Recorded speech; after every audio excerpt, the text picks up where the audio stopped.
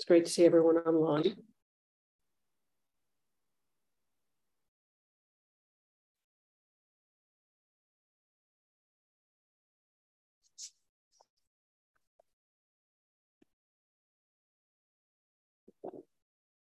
Oh, there's already a little water in there.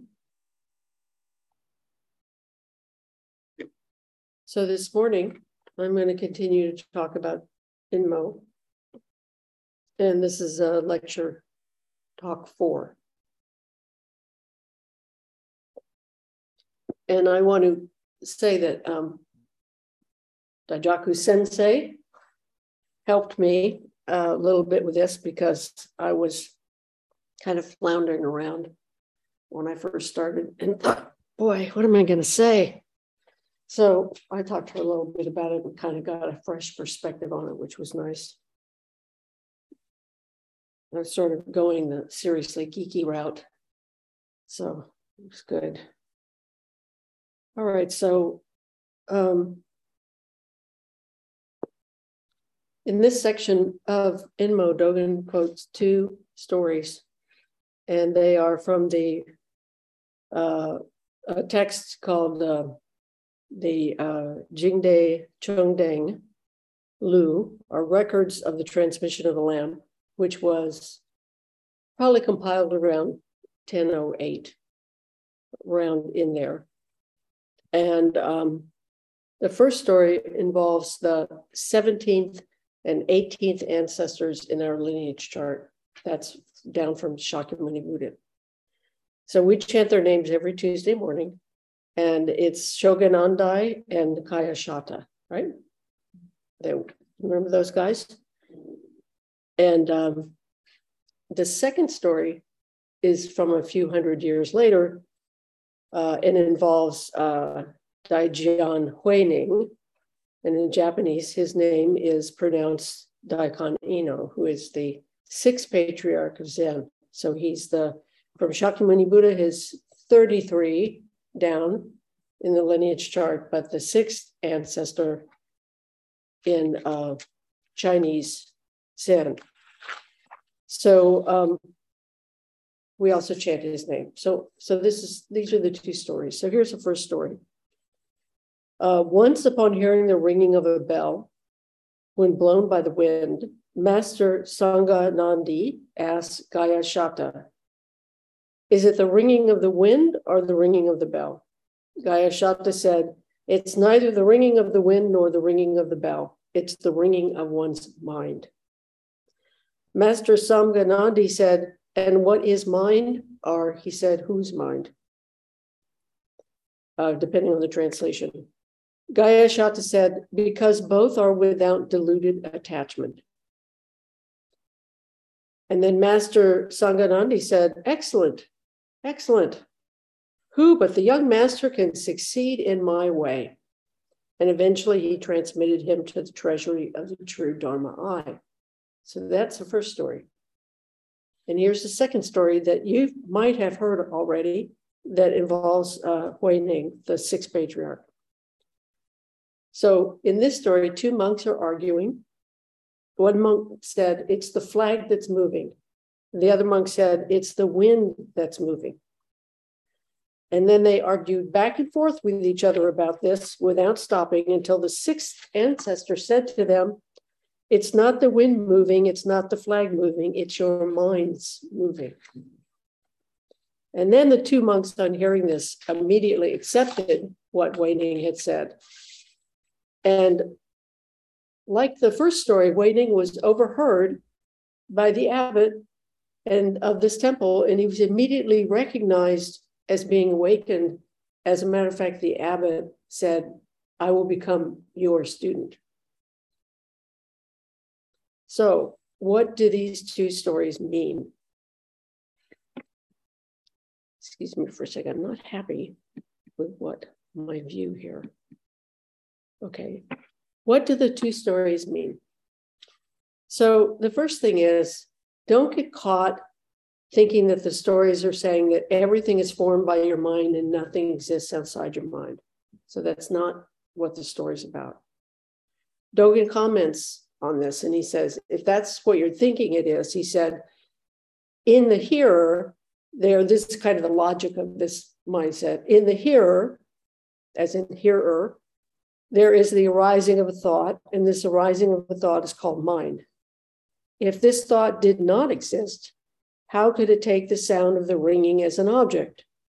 Since the achieving of hearing depends on this thought, it may be called the root of hearing. Therefore, one might say that the mind rings.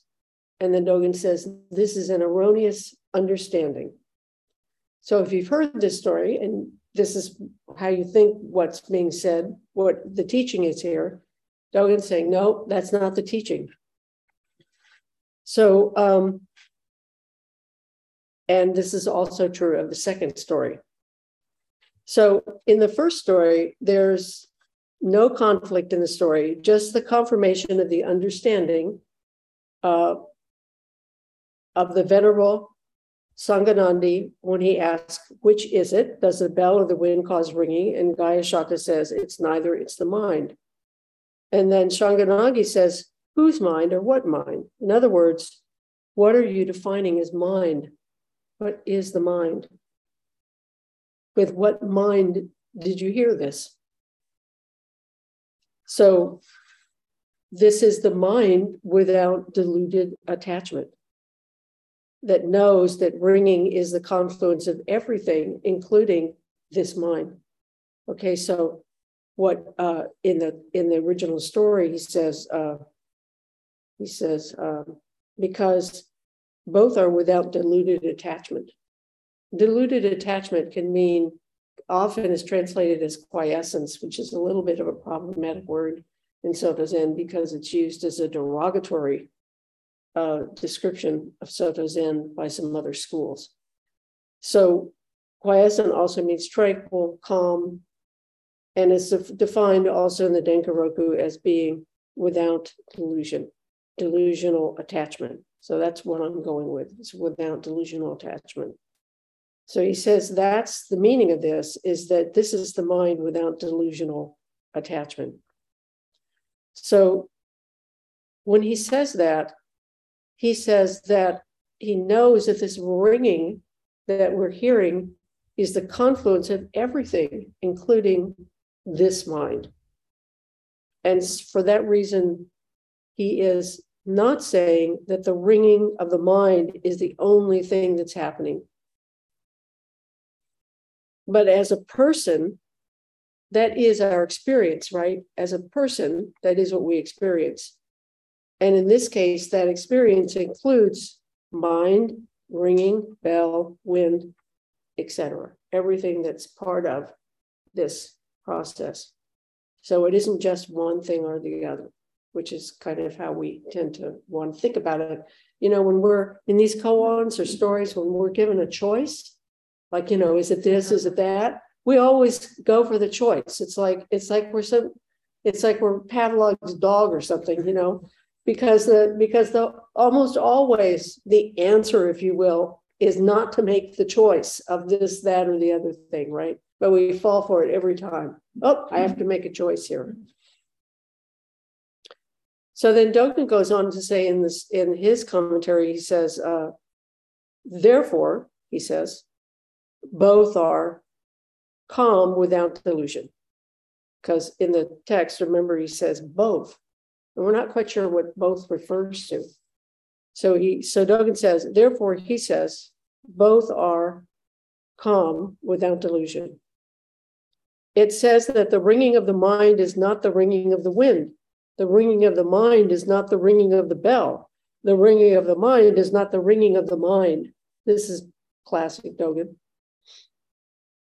So the point Dogen's making here is that, I think the point Dogen's making is he's saying, the flip side of this, don't go to the place where everything is all one thing, right?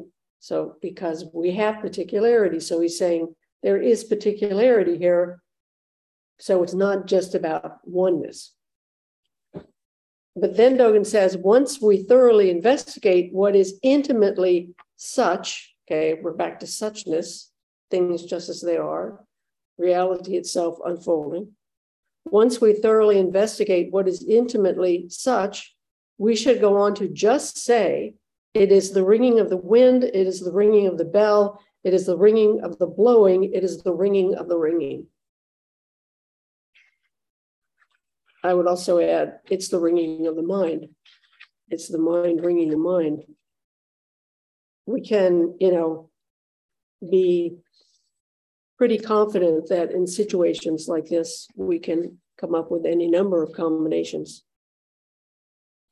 So Eric Locker, you all know Eric, he's been listening to these talks. And Eric wrote me an email and about the last talk. And he was reading forward in InMo.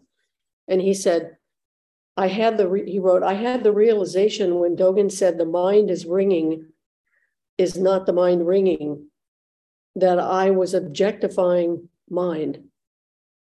What a relief. So when it is asked, what is the mind? And the answer is altogether serene. This is the wind rings, the bell rings, the blowing rings. Okay, so here's what Eric said again. I had the realization when Dogen said the mind that is ringing is not the mind ringing, that I was objectifying the mind. What a relief. So when it is asked, what is the mind? And the answer is altogether serene. This is the wind rings, the bell rings, the blowing rings.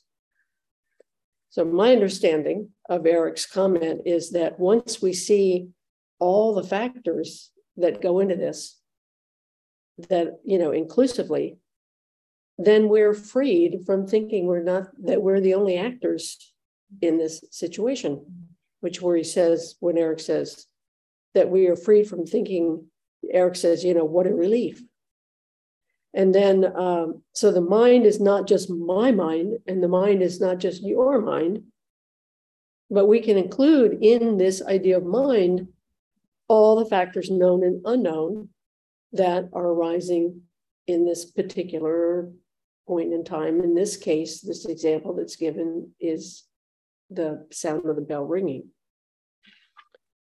So we might see the mind outside the activity of ringing, wind, bell, etc., but we don't make the mind greater than the other aspects that are happening, that are creating this moment of the bell, the sounding of the bell.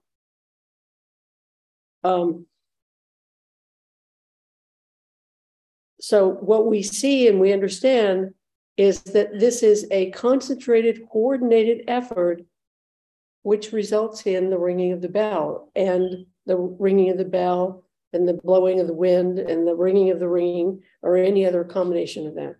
The mind hearing it. It's like this totality of combined specific activities. They're not amorphous, they're specific. They're being named specifically here. We have the bell and the clapper, which he doesn't mention, and we have the wind, and we have our mind, and all of these aspects, and the ringing. All of these things are very specific named activities and results. So with what mind do we hear and understand what is happening around us? I think that's the question. With what mind do we hear and see and understand, interpret, respond to what's happening around us? So is it the mind of delusion, or is it the mind of inclusivity? In other words, are we willing to question our own authority? That voice in our head, that understanding that we have? Are we willing to ask ourselves if there's more going on, possibly more going on than the view that we have, our limited view? And to what do we attribute the causes of the events around us?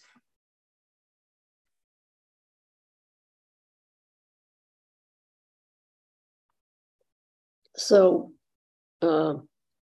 yesterday, I was looking at the Washington Post, and they did this very interesting survey. they said in the survey, they asked people, they said, which party do you blame for politically motivated violence? That was the question.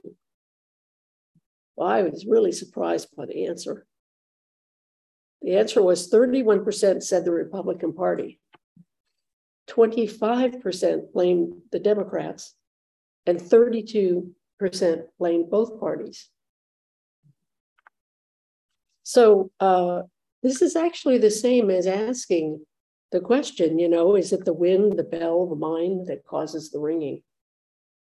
If we say the mind, and we understand that ringing only exists in our minds, this can't be correct. If we say it's only attributed to the bell, then we have to say, what about the wind? So if we look at political violence doesn't just exist in our minds. Although political violence is the result of how we think about responding to our difficulties, right? That's the reason. That's what we say, oh, I don't like what's going on here. I'm suffering. I have to fix this. And the way I'm going to fix this is I'm going to go to Nancy Pelosi's house and hit her husband in the head with a hammer. Or maybe we say to ourselves, I don't like what's going on with the Republicans, so I'm going to go to their softball game. Do you remember this? And I'm going to shoot myself a Republican senator. So how do we, you know, respond to these difficulties? So political violence or any response, whether it's skillful or harmful, has to be like a dance between all the parties, all the causes and conditions. And that dance that we engage in can be harmonious or it can be disharmonious. It can be discordant. So in the story about the six ancestor about the two monks arguing, you know, these two monks are fighting about an idea. They're fighting over theology, essentially, you know, how they understand the nature of reality in their minds and their practice. And I think if the sixth ancestor hadn't come along, they probably would have gotten in a fight with each other. So we would have had these two monks rolling around on the ground. No, it's your mind. No, it's this, it's that, it's ringing, it's the bell, you know. Can you imagine like fighting over something like that?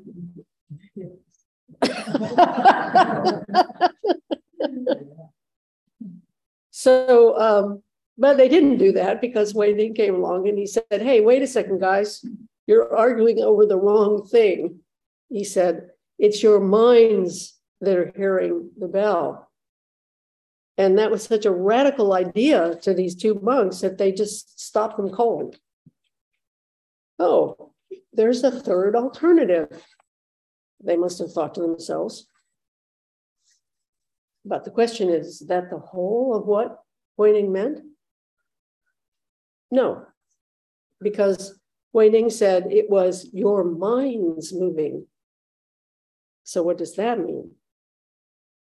So according to the first story, if we have a tranquil, quiet, undiluted mind, then we will not get caught by thinking that the answer must be one or the other, right? So that's what we're being told in the first story. In fact, there is room in our minds for all the possibilities. This is the unmoving mind. This is the mind of calm and tranquility. So unmoving doesn't mean fixed. It means settled and calm.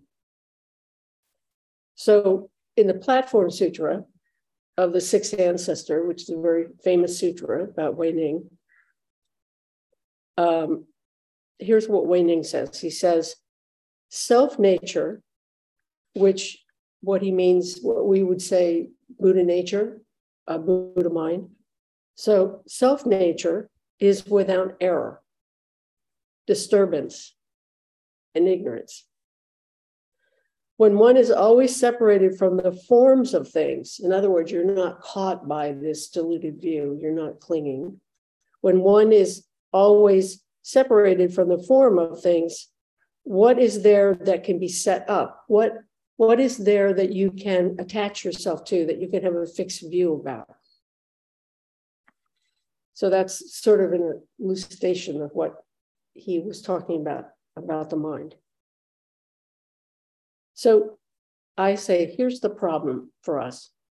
How do we activate and maintain this mind in our daily lives? So one way in this teaching that we're being told is we have to drop our fixed views. So earlier I mentioned the Washington Post poll on who causes violence in the political arena, which is what is the sound? What causes our awareness of the sound?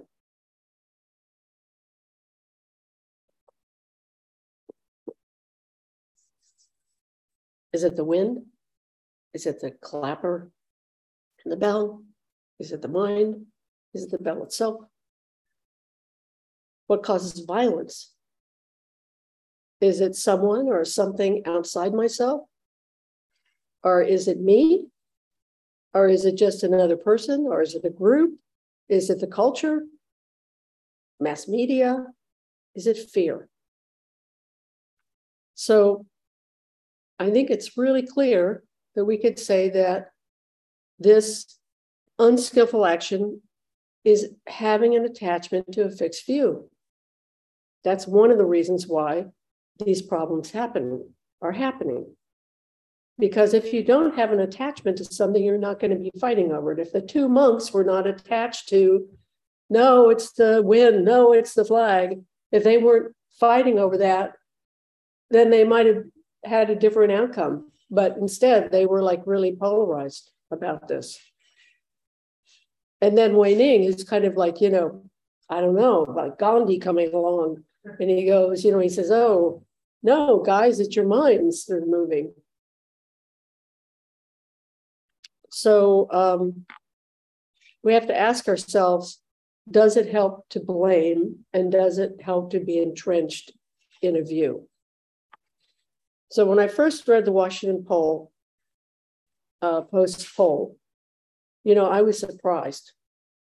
I realized that I had a kind of false syllogism in my mind. Republicans are more prone to express their political views with violence than Democrats.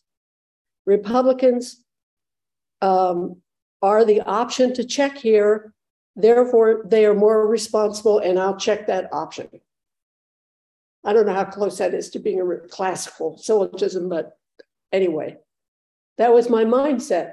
Oh, of course, it's going to be the Republicans. Nobody's going to pick the Democrats, or maybe, I don't know, 20%, 15%. I don't know. These are people who read the Washington Post.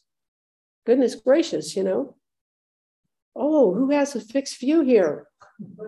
Who's like really surprised to discover that actually between, we've got three answers here. They're all basically about the same percentage of people. So my unexamined view has many flaws. All Republicans are not the same. All Republicans are not violent. Democrats can be violent too. All Democrats are not the same, et cetera, et cetera, et cetera. Question the authority of my notions about what's going on here.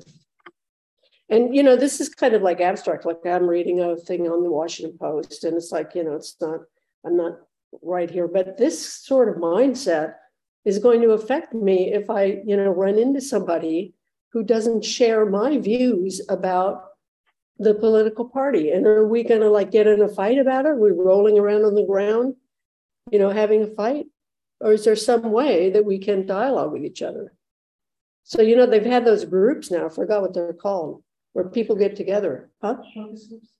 Not a focus group. They're actually, people get together of different ideas about things and actually talk to each other about it, And there was one in Santa Cruz a few months back.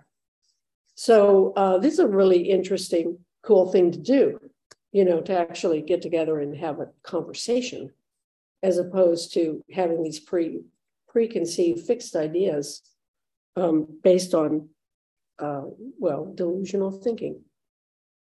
So, the point is, if we're not open to considering that our logic, our emotional responses are flawed, that our view doesn't include the entire picture, then how can we have equanimity and wisdom? And how can we come to a skillful response when it's required of us that we be skillful? So when our mind is tranquil and we do not have deluded thoughts, then we're able to slow down this process of how we're thinking about things and consider our response. Is it skillful? Is it problematic? Now, we achieve this through practice, both formal practice and informal practice. It's achieved through finding a good teacher. It's achieved through being part of a sangha.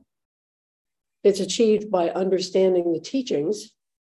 And it's achieved by actually applying the teachings to our lives. So, of course, there's more in Buddhism. There always is. There's always another list or another thing you're supposed to focus on or whatever. But, these are the basics. And in this case, and about the stories today, this is Dogen, keeps going back to this word, to inmo, to suchness. So he's trying to bring us back to this mind which sees and is willing to consider everything, and that we can use that insight to cultivate wisdom and compassion. That's the whole gig here, cultivating wisdom and compassion, the bodhisattva practice. So it's because of that understanding that we don't get fixated on the two aspects of, bifurcating the situation based on our delusional thinking and our emotional attachments. So as we practice without this fixed view, we can answer the question, what thing, what aspect, what cause and effect needs to be addressed here? Like, what's the best way to respond to that situation? Soto Zen teachings believe that we are endowed with the jewel of a Buddha mind. Therefore, our teachings are about bringing forth that mind, communicating with that mind, cultivating that mind, and responding with that mind. So that includes letting go of our ideas about that mind. So not having a fixed view is one way that we express our understanding. Thank you.